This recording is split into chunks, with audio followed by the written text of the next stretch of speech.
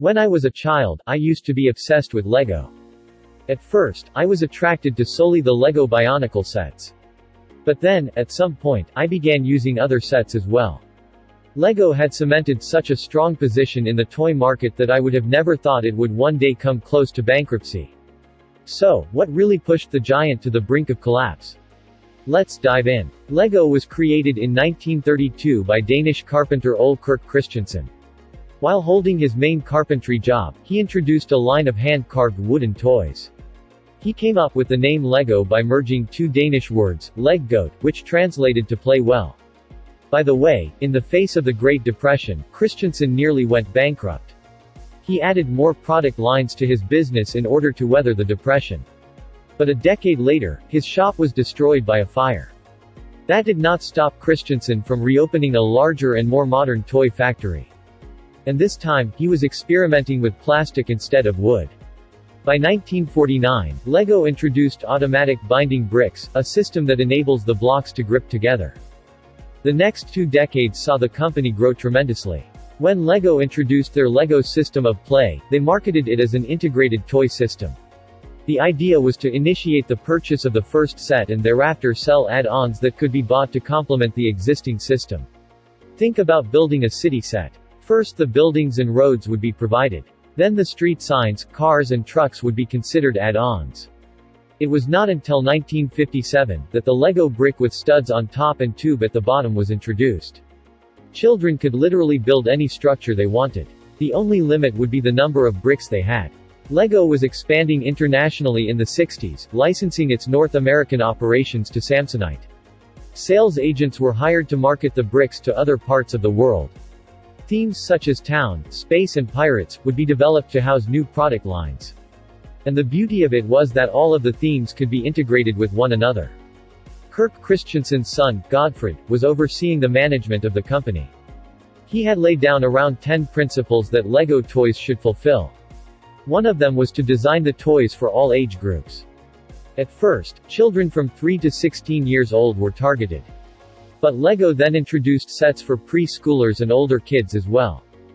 Lego was conquering the world one brick at a time. By late 1980s, sales reached $600 million.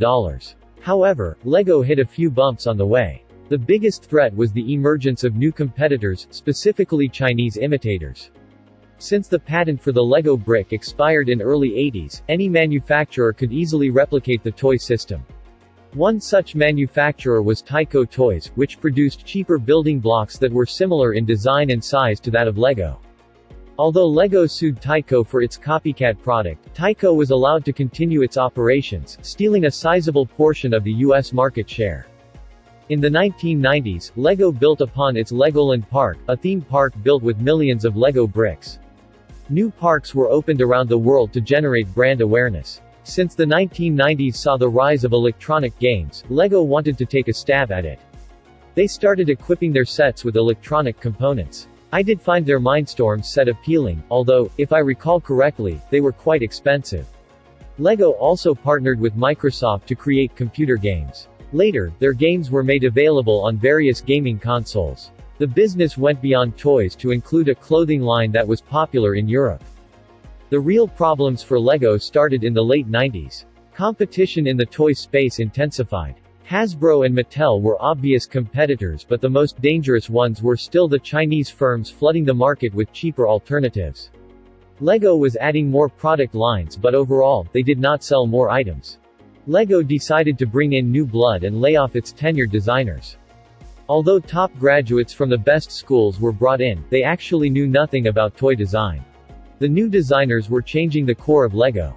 The number of parts produced doubled from 6,000 to 12,000, causing manufacturing and storage headaches.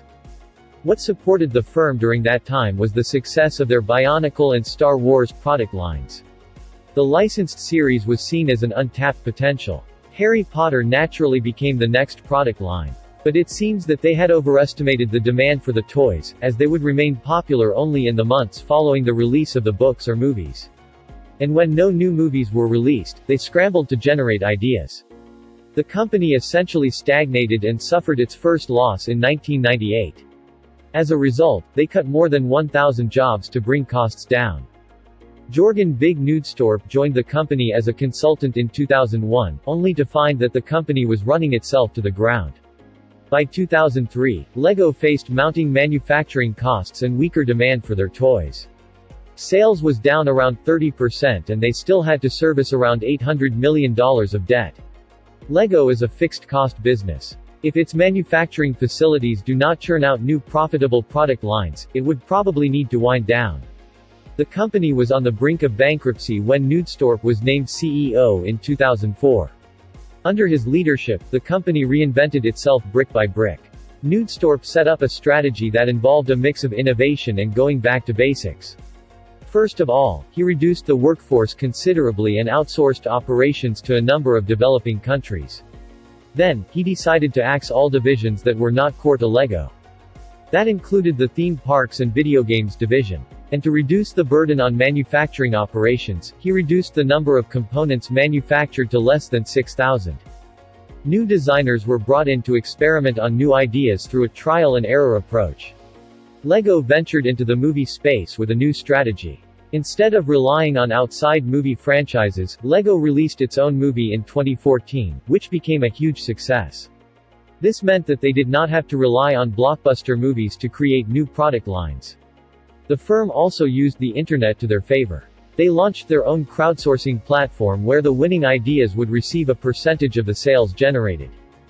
All these initiatives got LEGO through the difficult years and helped it re-establish itself as a market leader. Revenues ballooned to over 38 billion Danish krone, which is equivalent to around $5.8 billion. I believe that LEGO will have to keep fighting for its place in the children's toy space. What should LEGO do to maintain its grip in the market? Should it begin to pivot in video games again? What are the toys of the future? As always, let us know what you think.